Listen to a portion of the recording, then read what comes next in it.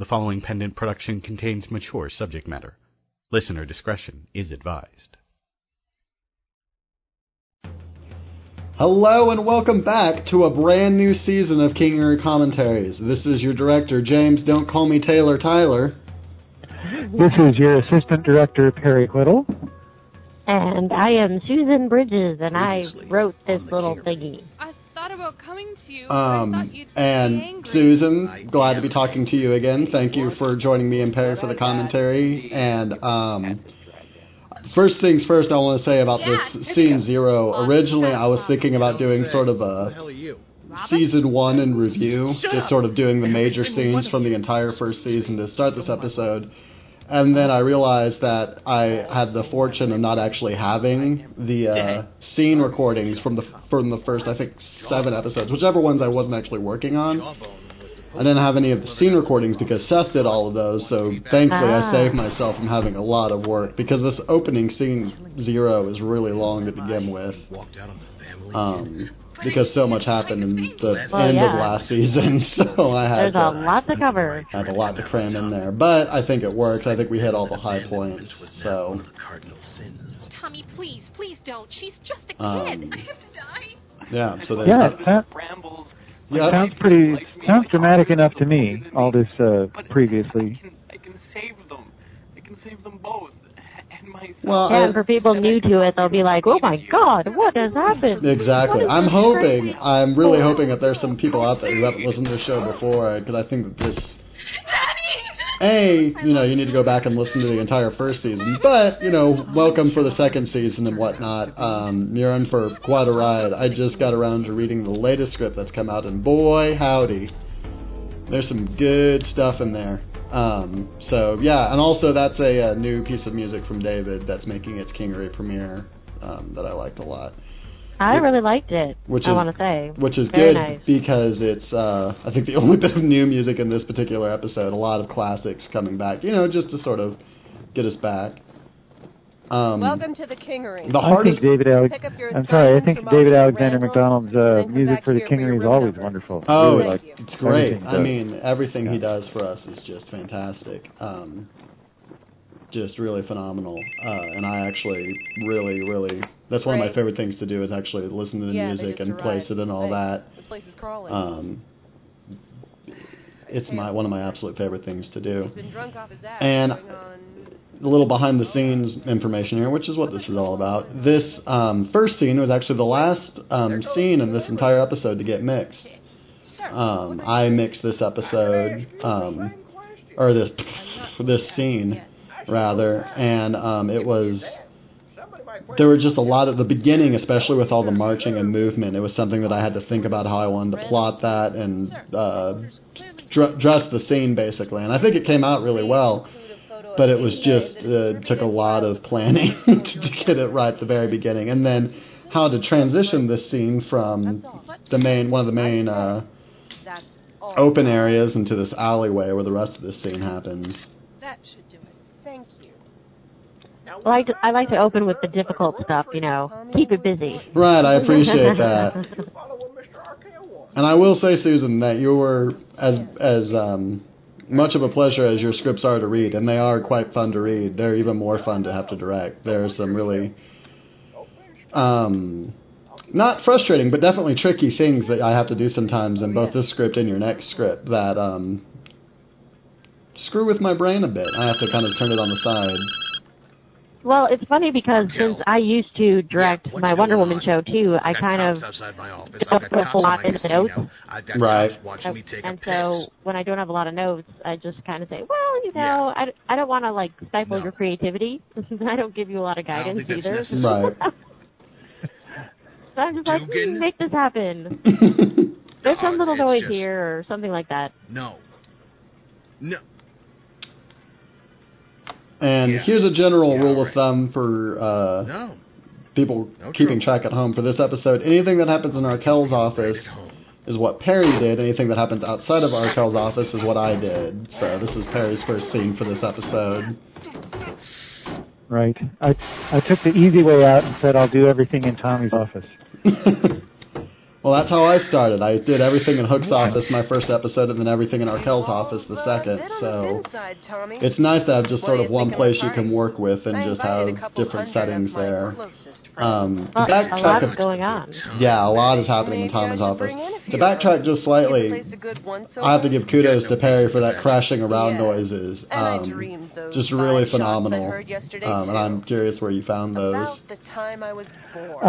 There were a whole bunch of different noises, and I just put, wood crashing and glass crashing, and one of the weirdest sounds I got was just like a sheaf of papers being thrown on the floor, and then I put a distortion filter on it, and it sounded like all kinds of noisy debris stuff happening all over the place. But it just sounded really, really messy, and so I ended up liking that. And Jawbone? I haven't seen him, but when I do, he's fired too. I also want to say, since Alicia Lane Matheson is in this scene as Madeline Gray, I noticed in the commentary track for a recent Once Upon a Time in Vegas that Alicia and Renee said they were intimidated by writers who mentioned story arcs in the commentary. So I decided, I wanted to get in on that discussion. So I named one of my audio tracks Story Arc, just so, so I could intimidate people and, feel like I was doing stuff. A lot of people turn stupid when they get drunk. Oh, I'm sure. Well, with the Kingery, we've got the whole season plotted out from day one, so it's a little more unusual.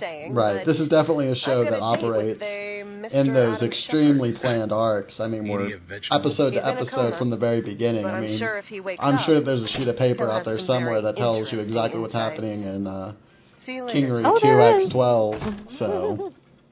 There is indeed. And I noticed the evil laughter there, so... That's right. Terribly secret. I'd tell you, but then I would have to kill you. Right. And I'm the director, people. And we need you, so, yeah. This is I think I do it here, let me see.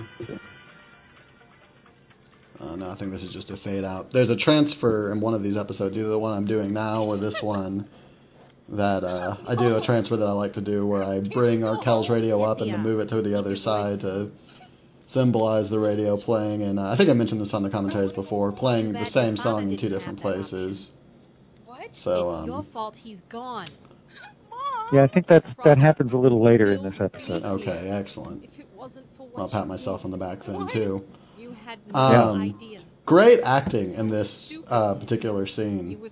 I was really, when I was mixing this, I was just really pleased with how it came out, especially Catherine's performances. I think that, especially with the way that the last episode ended and this one picks up, she, as Tithia, is on this completely different level right now, and I'm really appreciating it and just really digging it. And especially with some of the stuff that's coming up with her, I can't wait to hear what she's going to be doing with that. Mom, you made him do it. And I love that whole, especially that line where Debbie says to Tithia, "You're so smart. People write books about your body." And, of course, Tithia doesn't take that well, and, well, who would? Yeah, exactly. Yeah, what an honor. People write about how unique and weird and strange you are. Isn't that great? Yeah, it just goes to what you were saying, Jamie, about how they're on different wavelengths, Debbie and Tithia. Mm-hmm.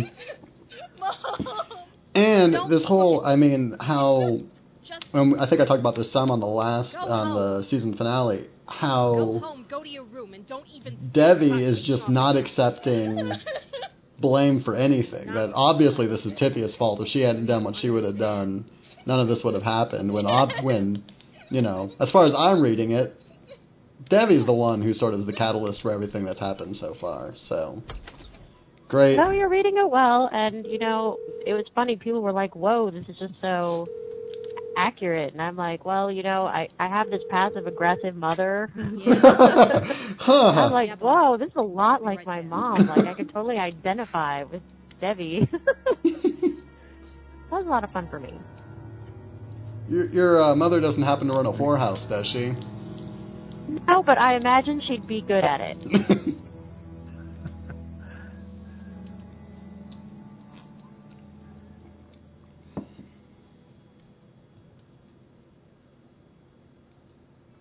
That was a nice transition there. Yeah, this is Come in. This piece of music is actually called Stringery, which I appreciated, and I use it quite a bit for more sort of dramatic conversational scenes, almost always on the radio, because I love the sound that the radio distortion does to that. I'm sorry. Gives it sort of a very almost old-timey feel, Sure, boss. which I appreciate. I called you here because I need you to be on my side, Debbie. 100%. So, I mean, as good as Pete Mylan and Lexi Rawl are in this scene, I just got to say, actors schmactors, what really makes this scene is the sound of the sliding of the glass.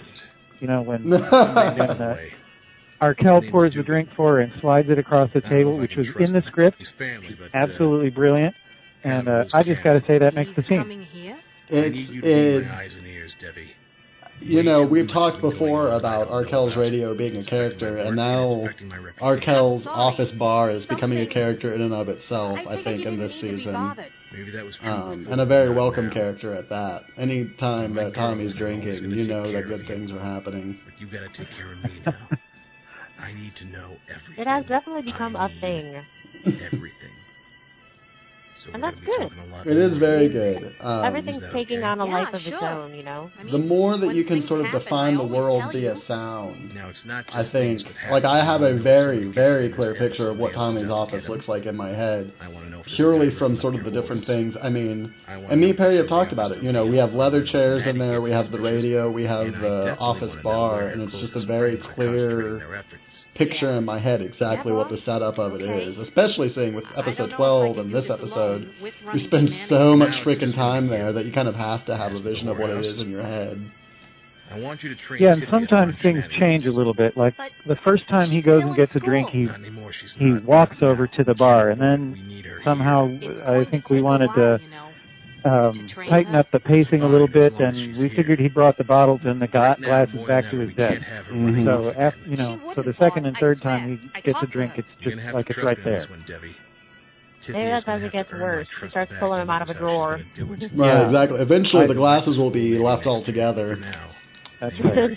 Just be the bottle. Straight from the bottle. I think that's where he's going. Him shooting a cop. We can't have that. If I'd known what he was doing, if anybody who'd seen him had said something, maybe we could have avoided a lot of trouble. Lexi is great. And both here and just in general, just phenomenal bunches. Have I mentioned that I honestly feel sometimes like we have the best cast, not just independent, but in the world? Like, I love our actors so much. Your server will be with you in a moment. Well, you know, the casting was also collaborative. Sarah, I'm off for all of us decided. No, yes. I think we're good. And on top of sort of, you know, I mean, the core cast, but also sort of these new supporting roles that I'm having to cast now, I'm getting incredible auditions from people. I mean, just things that I didn't even imagine I would have to choose from. No, I didn't so, like that. Well, now we have a lot more people. You know. Yeah. No. Even a year ago, we weren't nearly as big. Mm-hmm. Everything's going to be fine. Are you okay? So speaking of the cast, Susan, you're in this scene. Well, I wanted to ask you, what's it like writing for a character you know you're going to play? Well, you know, it's funny because I went back and I checked the old scripts when you were talking about this character, and I actually came up with this character. I just have a lot of like, we just needed someone for Regina to talk to. And then, you know, time went on, and I was like, oh, Seth will cast it, whatever. And so Seth just asked me to play it. So when I first started writing it, I didn't know I was writing me. But then for scenes like this, she's more of a plot device than anything. And it's necessary for Regina to have someone to talk to bounce ideas off of. Hey, Felix. Come on. Call me Fix. To bounce ideas off of, and so... I have more input in Lois, actually. Sorry. Fix. Damn, you are... But you don't succumb to any temptation to give Sarah all the best lines? Have you been? No, as you can tell, Sarah doesn't have very many good lines whatsoever.